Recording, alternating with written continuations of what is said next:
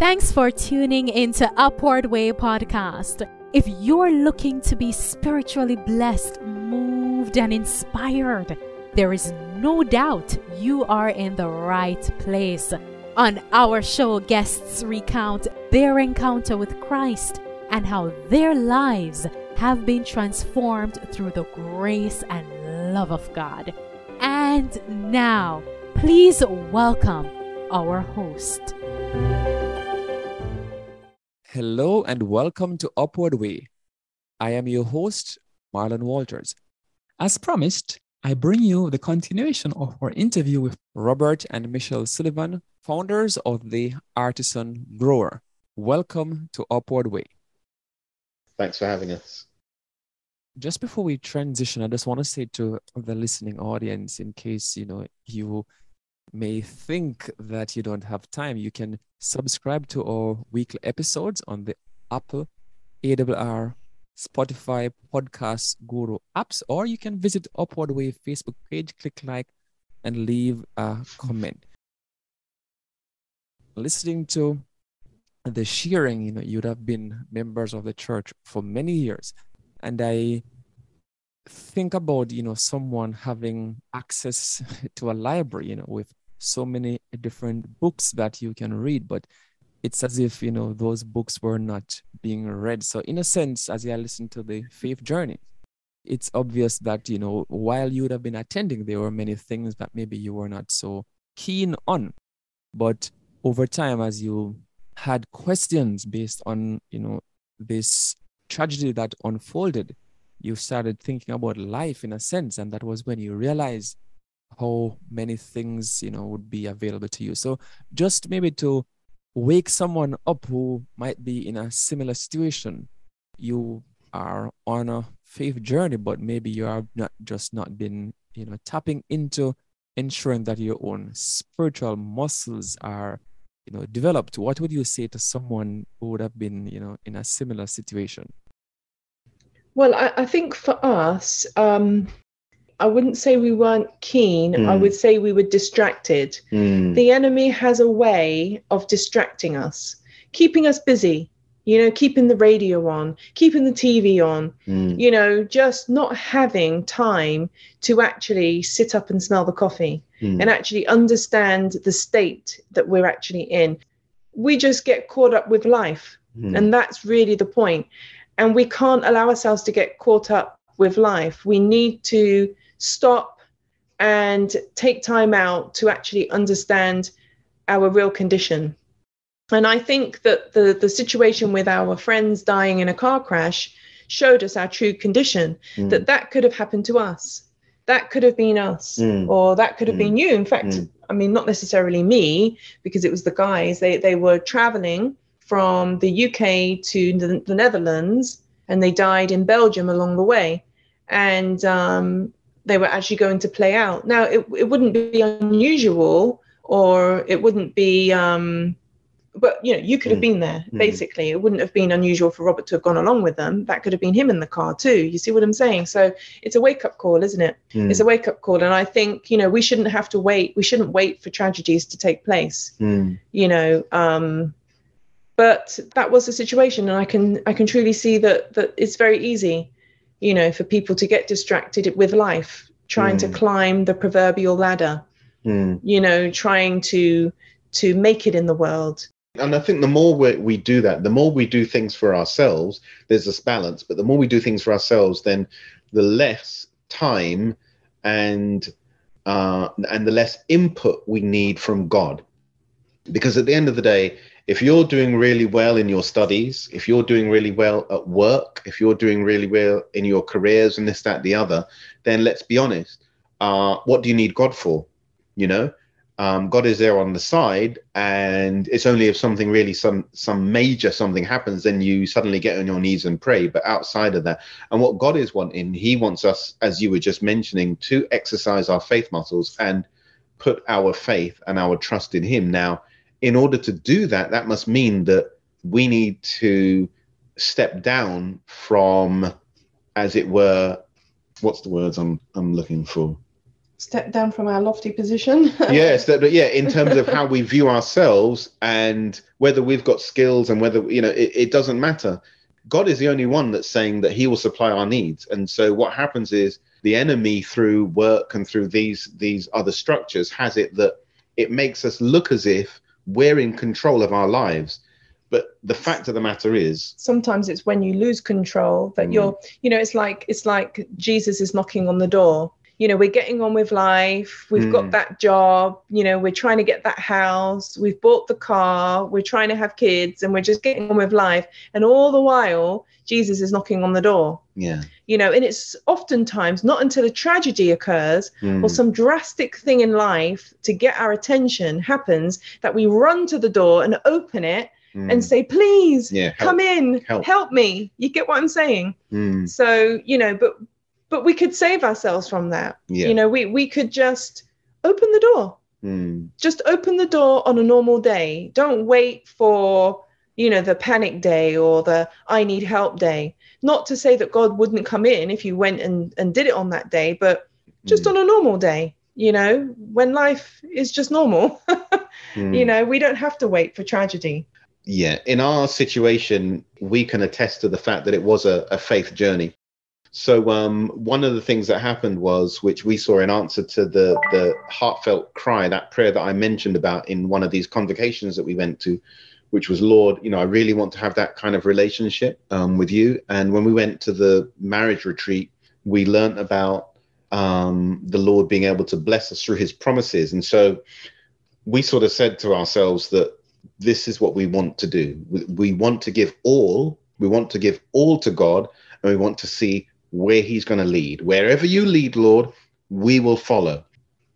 A couple of months, probably, I think it was. Yeah, it's within a few months of that. Yeah, a couple of months after that, I had a meeting that was scheduled with one of the council officers that we have over here.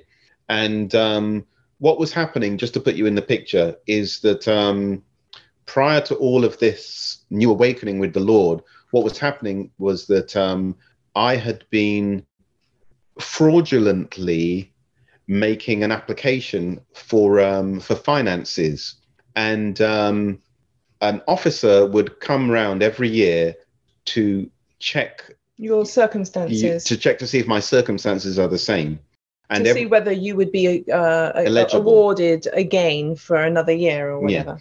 Well, I would lie every year.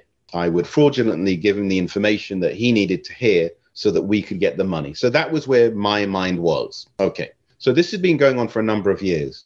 And every year he would come, and every year we would go through the forms, and the money would be awarded. And what happened was, This particular year, after all these things that happened in our lives, now this individual is coming, and I felt the Holy Spirit distinctly say to me to tell this officer, tell this individual, to tell him the truth of what I had been doing. And straight away I thought, oh, that's not going to be good. I already know that's not going to be good. I didn't know to the extent of what that meant, but I knew that that wouldn't be a good thing. Anyway, we had the meeting. The officer came round, and I can't remember what he said specifically, but I do remember he said, yeah, have you got anything that you would like to say? And I said, yeah. And I said, yeah, for the last couple of years, I have been fraudulently making this claim, and I shouldn't have been. And, I wouldn't have been awarded any money. And he said, I remember he looked at me and he said, are you sure you want to do this? And I said, yeah, it's the truth. I said, that's what I've been doing. And so I'm just telling you the truth. I just want to interject here. I think I was probably being a Job's wife here. And not that I was saying specifically, curse God and die, but I was saying to Robert, because he told me what it is that he felt impressed to do, you know, and to come clean and explain and tell the truth. And I said, well, when the awards officer comes, why don't you just say to him, my circumstances are changed and I no longer need any assistance.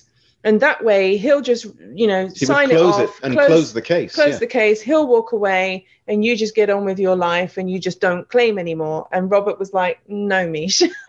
Well, that would be the easy way. And to be honest, that would have been, it would have been a little white lie and the individual would have gone away and the case would have been closed and that was it. And you would no longer be defrauding the system. And life would be great. However, the Holy Spirit had said to me, tell him the truth. So I had a choice. I could tell him the truth. Or do what the wife says. Yeah.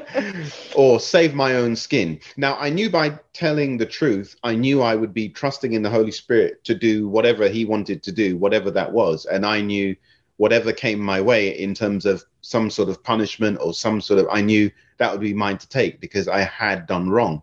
But I knew that I wanted to obey God's voice. So when he left, he said, well, okay, I'm going to have to make a report. But he said, chances are this is going to go to the police and they will probably have to take it up from there. So anyway, cut a long story short, the police called me and then they said they would like to interview me. And they interviewed me and it was probably the quickest interview because they just asked me, what is it that you've been doing? And I explained everything from day one to day 7 years later, or whatever the case was, 6 years later.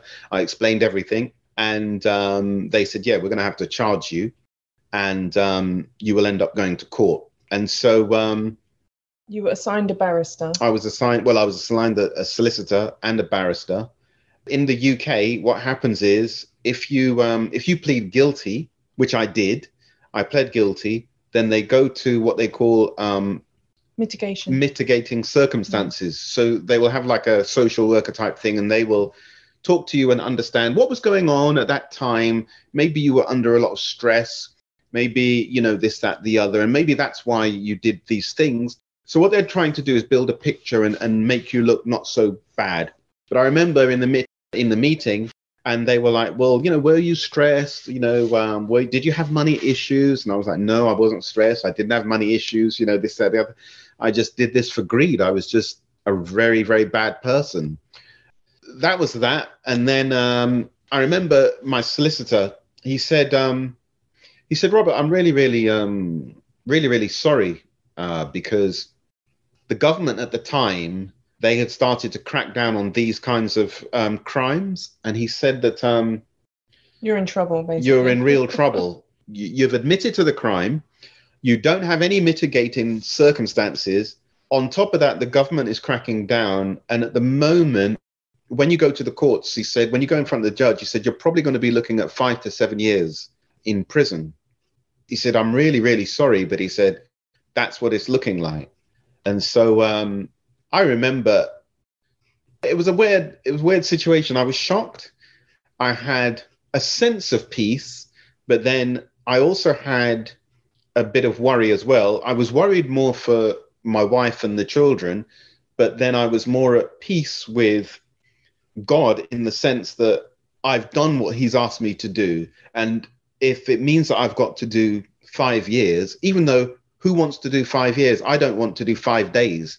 But at the end of the day, if it is that this is what it is, then, maybe God's got another plan. Let's just see what unfolds. I don't know, Meanwhile, whilst all this was taking place, I was pregnant with Caleb. Our Caleb is 15 now, but I was pregnant with him and he was actually due around the time that you were going to go for your sentencing. That's right. And so I was obviously anxious, to say the least, and I was constantly praying. And I do remember one time when Robert had gone to he'd gone somewhere. I think the whole family were out and I was home alone. And I remember praying, and I'd been praying and praying and praying for so long about this. And I was like, Lord, but you know what's going to happen. You know the answer. You know what's, how many years or whatever it is, And the Lord showed me a word, and it was a blessing what he showed me. He knows the end from the beginning. And so he knows what the outcomes are going to be, and Meanwhile, whilst this was happening as well, as he was preparing for sentencing, obviously he'll explain, but they told him basically pack. Yeah, my solicitor and my barrister both said, well, look, what's going to happen is obviously the judge is just going to give you out a number, and all you need to do is come with a small bag. Like a toiletry bag. Yeah, with toiletries, because he said that's all you're going to be allowed to take in to prison. So, yeah. Yes. And so I was obviously still anxious. And so I felt impressed by God to write a letter to the judge. And that I did. I remember sitting there. I remember exactly what the position where the computer was. And I remember sitting there. I remember praying and saying, Lord, please give me the words to type here, because I didn't even know what to say. And I just started typing. And I wrote a letter to the judge, trying to plead. He could have just said what I had mentioned earlier. He could have just said, oh, we don't need it anymore. But he was honest. He told you, he revealed everything. And, he has sons and we have a baby coming and all of this, trying to sort of plead on his behalf. And I sent it, we gave it to the barrister, and the barrister gave it to the judge. And the judge did read it. And I remember thinking to myself at the time, to be honest, I didn't really know the Bible through and through or anything like that. I didn't have specific verses to mind. Or many promises. I was just going with a very, very raw and primitive, Lord, I just trust you. I don't know what's going to happen, but I just trust you. I trust you with my family. I trust you with my wife. I trust you with myself. That's all I was really saying. I didn't know any Bible verses, any Bible promises to claim. It was just very, very primitive. So we went into the court, and so what would happen is the prosecution team, they would set out what the case was, which they did, and it sounded very, very bad. Yeah, they have this way of making it sound 100 times worse than what it actually is, but yeah, but that's their job. So they did that, and they set out. And as I said, normally at this time is where my barrister would then stand up, and if there are mitigating circumstances, then he would say, right, and he would try and argue that, well, my client, he was under stress and this, that, the other, and da da da. But there was no mitigating circumstances at all. So anyway, the prosecution, they laid out the case, and then they sat down, and my barrister got up and started to speak on my behalf. And as he started to speak on my behalf, he didn't even get the first sentence out. And the judge asked him to kindly sit down. And so we were looking at each other. Everyone was looking at each other like, well, yeah, okay. Why is he not allowed to defend him? Why is he being told to sit? But the judge, So then my barrister, he sat down, and so then he waited a moment, and then he got back up again, and yes, Your Honor, and da da da da, and he started to talk again. And then, as I said, he hadn't even finished the sentence, and then the judge again said, "Can you sit down, please?" And the barrister, sat down and was looking around. And we're all looking around like, what on earth is going on? And then the barrister got up again. A third time. And started, Your Honor, my client. Da, da, da. And the judge said, look, sit down. And then he said... the reason why I've asked you to sit down is because... I'm not sending your client, Robert Sullivan, to jail. To prison. I'm not sending him to prison. He said, I've read the letter from his wife. I've looked at the notes. I've looked at everything that's set before me. And he said, I've made my decision before I even came out. I've made my decision that we weren't going to send him to jail. It's hard to even explain, even now as I'm just thinking about it. Yeah. It was an amazing experience. If you were to be there in the actual room, it was like a very, very... You could feel like angels' the presence of because it was a very tall ceiling. It was a very old building. The architecture was very old. It was like a cathedral, but it was a courtroom, and it was almost like if you could have your eyes open to see the spiritual world, you would see angels just flying in the midst, When he said that, the judge was with us for just seconds. Yeah. And then after that, the barrister he looked at us and he said, I don't know what happened there. this is very, very strange. He said, this is the first time. In my however many years of serving as a barrister, I have never had something like this happen. And it was weird. And then he just scuffled off and he was gone. Yeah. Yeah. And I went into the bathroom. I was just looking in the mirror and I just couldn't stop smiling. And I was like, what on earth was that? What on earth happened there? I can't explain to you. I don't know what happened. I know that the Lord is good. Yeah. I know that the Lord is good. He is merciful and he is more than capable of protecting his people. At the end of the day, I could have gone into prison because I was guilty and it would have been fine. And I would have still been saying, praise the Lord, because of his kindness, you know, because at the end of the day, we don't deserve anything. And it's the consequence of your actions, it's a consequence for sin. The fact that he decided to interact and spare me, even though I didn't deserve it, I knew then I can trust God 100%. And from that day onwards, I mean, it's been a roller coaster ride. It has. But what it's meant is that we know for a matter of fact that God does what he says that he's going to do. And then, you know, as we learn in our journey, we start reading and we start reading more in the Bible and we start seeing these promises. And now I realize that in the word, it says that God cannot lie. You know, I didn't know that before, you know, and so if he says that he can supply all your needs, A, it's a promise, and B, it's a promise from a God who can't lie. So it's like, he can supply anything we need, whether that's financial, whether that's spiritual, whether that's health. And there's so many promises that we can take to the bank of God. And so what it means is that we're able to exercise our faith muscles, knowing that he's going to work us out in a good way to bring us closer to him, ultimately.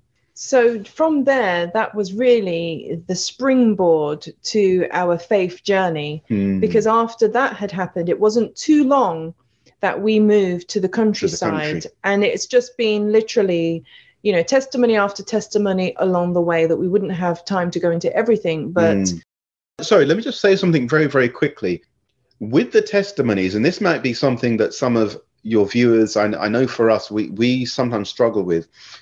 Even though, we're very pleased to be able to share our testimonies of how, because it's all about God. It's all about God. But what it means is that where there is a testimony, it means that you would have had to have let go of whatever the situation is and let God take control. And I think this is where a lot of us struggle, because society teaches us to be so self-sufficient. We don't like letting go. But what happens is when we don't let go, we miss the testimony. We miss out from God's blessing. That's right. You know, and God has got so much that he wants to do for us, but we stop him, and he can't force himself because he's a God of love. So he just waits at the door and knocks. But he wants to be able to bless us in so many ways. But we have to let go. And this is the thing, you know, when we moved, I'm going to just race through this for the sake of time, but you know, when we moved to Scotland, we didn't have the money for our deposit, and God provided it in a really odd way, you know, through a fund that we were allowed to apply for. Robert was studying law, ironically, at Northampton University. We got a little scholarship that we didn't have to pay back, and it came just in time for us to put the deposit down on a property that we hadn't even seen. We sent a friend to go and view the property. Now, it's quite an interesting one, this, because a friend of ours, they moved to Scotland ahead of us. We ended up moving, I think, the following year, but we went to visit them. And one day when we were visiting them, Robert and I, we decided to go for a wee little drive. We went for this drive and we were looking around at these properties. Oh, they're so beautiful, looking at all these properties. And we went down this fine little lane, and Robert stopped and he said, and you have to remember, this is in the back of nowhere. We're just in the back of the country. We didn't even know where we were. We were just driving. And he stopped outside this one house and he said, something like that would be really nice. And I remember looking at it thinking, oh, I'm not sure about that. It's just like an old sort of, wasn't really old, but it was like a farmhouse. Old farmhouse, yeah. You know, and so anyway, long story short, we packed our things. We found this property online. It was a tiny little, you know, inch by inch picture that we saw on the internet. And, we'd gone through all the paperwork and we did everything. We paid, the deposit, and it was now time to move. We drove through the night. We got into Scotland 6 o'clock in the morning. Our friend that had gone and viewed the property for us on our behalf, because we were 500 miles away, they took us to the property. We pulled up outside the property, and it was the same property. But he said, oh, this would be nice. God has a sense of humor. Yeah. And so this is where we moved to. And we lived in Scotland. We've been here now for about 14, 15 years. Yeah. We've lived in different parts of Scotland. We've lived in Inverness-shire, which is where we first moved to. We've lived in Perthshire, and we've lived in Aberdeenshire, which is where we are now. And, as we were going along, Robert finished his law degree, but then we realized that he couldn't practice it because they have a different set of laws here in Scotland, which is called Scots law. It's a completely different course, and it will take 4 years, and he's just completed 3 years. And even that was a testimony, because when we moved, he hadn't quite finished, and he was traveling backwards and forwards between Scotland and England. But then the Lord again spoke to him and told him that he should go home. He decided to go home, but still had a semester left. And I'm just really cutting this short for the sake of time. And the Lord had made it clear to us, clear to you, that you should go home. And so he did. And I'd been praying, because I was like, Lord, I really don't like being out here in Scotland, all by myself, So in the back of wherever, where you see the moon coming through the trees. And when you've grown up secular and you've watched horror movies, it's quite scary. And when your husband's not there, So I wanted him to be home. And so the Lord had worked it out that he could stay home, because he had signed off of his course. They gave him a form to fill in. He filled in the form to deregister. But because he'd come so far, the department had come together and decided to offer him the opportunity to actually study from home. And they didn't offer that for that particular course. They said, don't tell anybody, but this is what we'd like to do for you. And so fully funded for the year. So he ended up being able to come home and finish his course, which was a real blessing. Yeah. And in there, we didn't go into too much details, but it's a lesson of God's goodness, but also a lesson in when God, trust. Yeah, trust in God. When God asks us to do something, we don't need to ask why, how, when, what. We just need to do whatever it is that God has asked us to do. And leave the how, why, when, and what to God. We've got to believe that he actually can see the future. Because we say that, but do we really believe it? But if we really believe it, then we wouldn't ask the questions. We would move in. I'm sorry about that. Yeah. If we really do believe that he can see the future and he knows the future, then half the time when we get a nod from the Holy Spirit to do something or whatever, we wouldn't question it. We would just, okay, Father, I might not understand it, but I'm going to do what you said to do, because I know you've got my best interests at heart. So I'm just going to skip forwards. I'm trying to bring you to Artisan Grower. So I'm just going to skip forward very quickly. Just before you do that, because that is exactly where I'm going to go, but I must make a comment on what has been unpackaged thus far. My favorite Bible text has always been Proverbs chapter 3, verses 5 and 6. We can quote it, trust in the Lord with all thine heart, lean not unto thine own understanding, in all thy ways acknowledge him, and he shall direct our path, or he shall direct your path. That is exactly what it says. And, as I listen to the journey being unpacked, it's just a reminder that we don't qualify ourselves for God's blessings. I want to say that another time. We don't qualify ourselves for God's blessings, because there was nothing that I have ever done that has qualified me for God's blessings. And as you shared your journey, there was nothing that qualified you. It is just God's goodness. As you just share, and as I've been contemplating, it has to be allowed for you to share a bit more about the Artisan Grower. Someone may want to reach out, someone may want some of your goodies, but they have no idea how to, connect with you. So I will give you the opportunity to, break down some of the things you shared earlier. For example, you talk about microgreens, etc., etc. This sounds wonderful, but maybe for all, it doesn't make sense. So you can just break down some of that and also share with how persons could reach out. What we're looking at is, and it's a good question on the microgreens, because In the UK, I think in America and Canada, most people sort of know what microgreens are. In the United Kingdom, microgreens are kind of lumped with sprouts. Yeah. And microgreens aren't sprouts, but what they are is, but they are seeds. But it's where you have the seeds that grow on they're not buried in the earth, but they grow on top of the soil. The soil, that's our substrate. Some people grow microgreens on like hydroponically, but we don't. We grow them on top of soil. And they grow to what's called the cotyledon stage. So that's where the first true leaves on just beyond cotyledon. Just just beyond. So they're just small shoots. They're just very, very small shoots. But the beauty of microgreens is that they are hugely nutrient dense.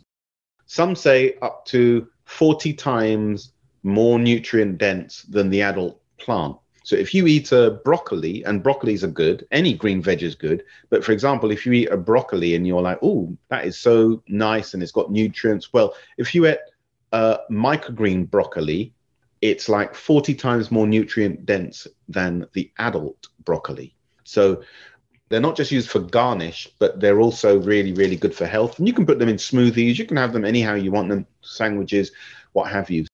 But these products for microgreens anyway, they don't have a long shelf life. So it's not a product that you would send to somebody abroad or anything like that. It's something that you could probably get look for maybe like a local supplier or something like that. But for any of your viewers that are in the UK, for what we grow at the moment with our edible flowers and even the veg and stuff that we do, it's more Scotland based. So when the pandemic came, when COVID was around, we were actually doing quite a lot of what we call veg box deliveries, and we were delivering vegetables to customers at their houses locally, again, just locally, because we couldn't really do that outside of where we live. That's too much of an undertaking. And even now with our customer base, everything's quite local.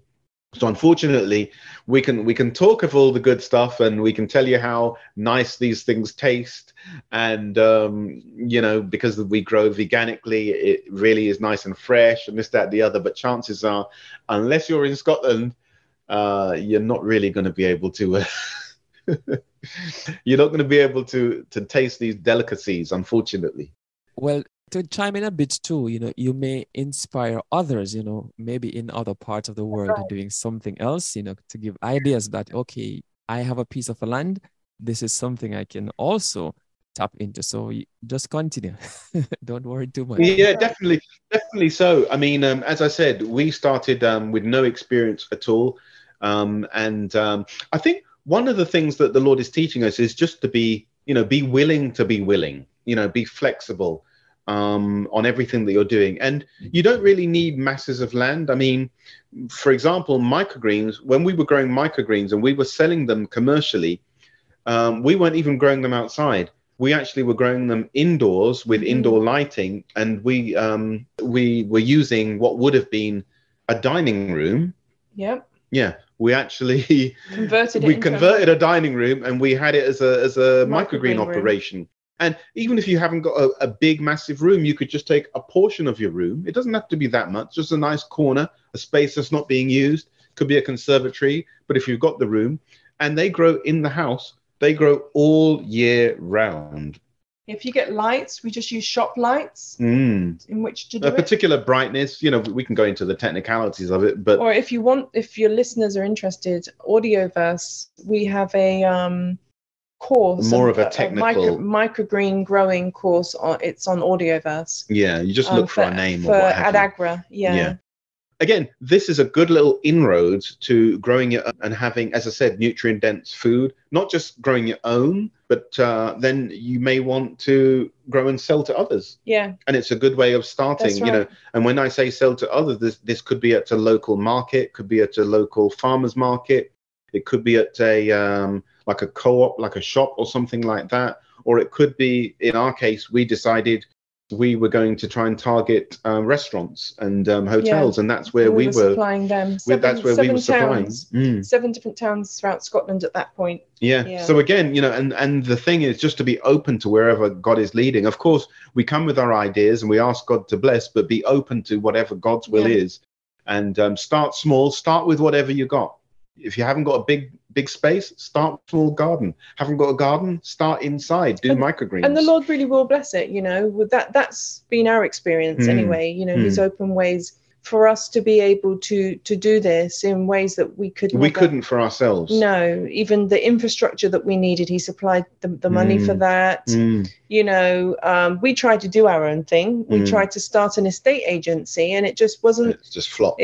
Nothing happened. You know. I think if you're doing God's will, this is what I would say. If you're going to do God's will, God is going to do whatever He needs to do. You don't need to worry. So if there's finances that are needed, if there's infrastructure, if there's advertising, if there's employees, whatever it is, God will sort it out because it's His will. You don't have to worry about it. And so it's a good position to be in.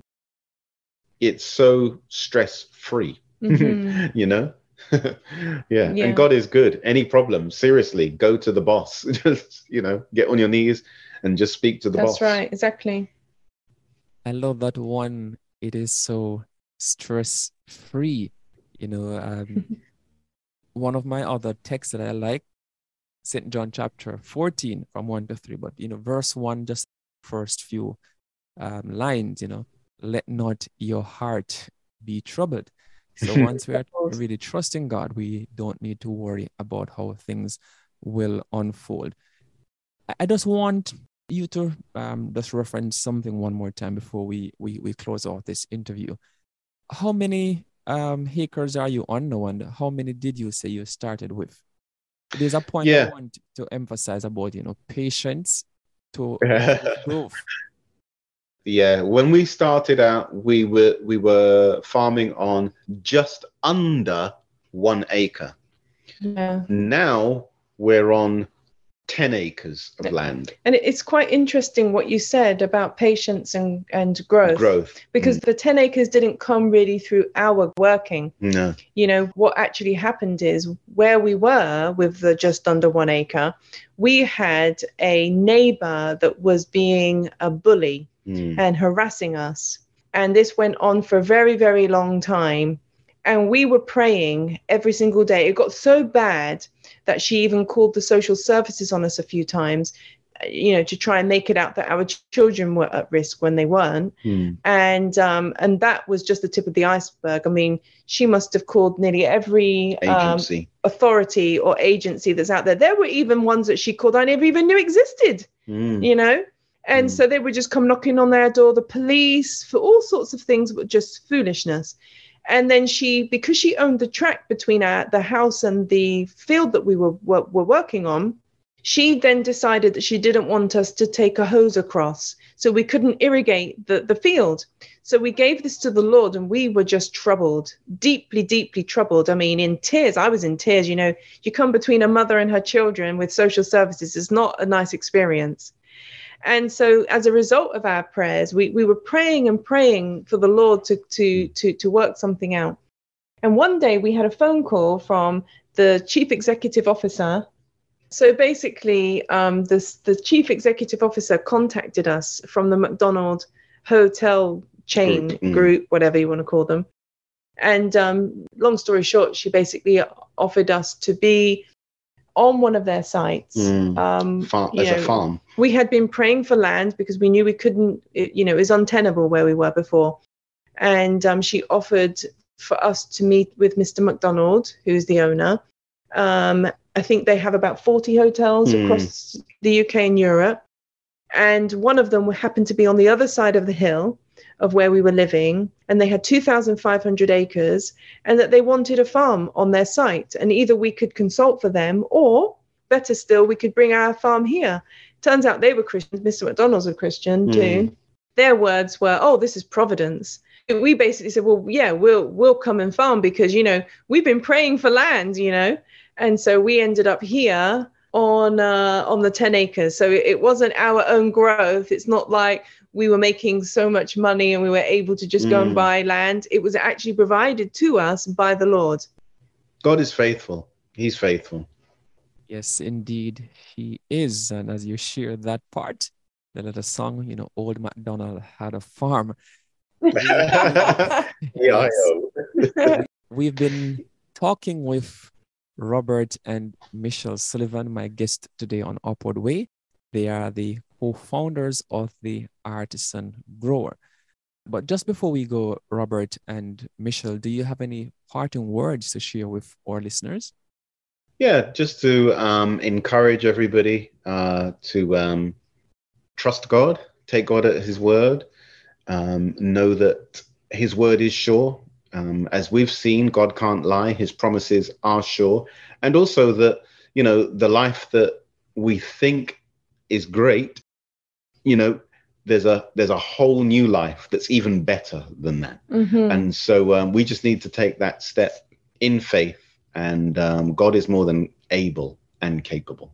Yeah, I mean, I just ditto that. You know, we've seen God's hand on many occasions come through for us. It's almost surreal, some of the things that he does and the timing in which he does it, you know. And I think if we want to live our best life, the best life is with the Lord, doing his will in his timing. Yeah. So that's the encouragement for everybody. It's about doing God's will and trusting him to allow things to unfold in his own timing. You've been in tune to Upward Way. Do join us again next week when we'll have another interesting guest sharing his or her story of faith. Subscribe to weekly episodes on the Apple, AWR, Loud Voice, Spotify, Stitcher, or Podcast Guru apps. You're also welcome to visit Upward Way Facebook page, click like, and leave a comment. Until then, I am Marlon Walters saying goodbye. May God bless you. You've been listening to the Upward Way podcast, the #1 audio production show for people who want encouragement and reassurance in a muddled world.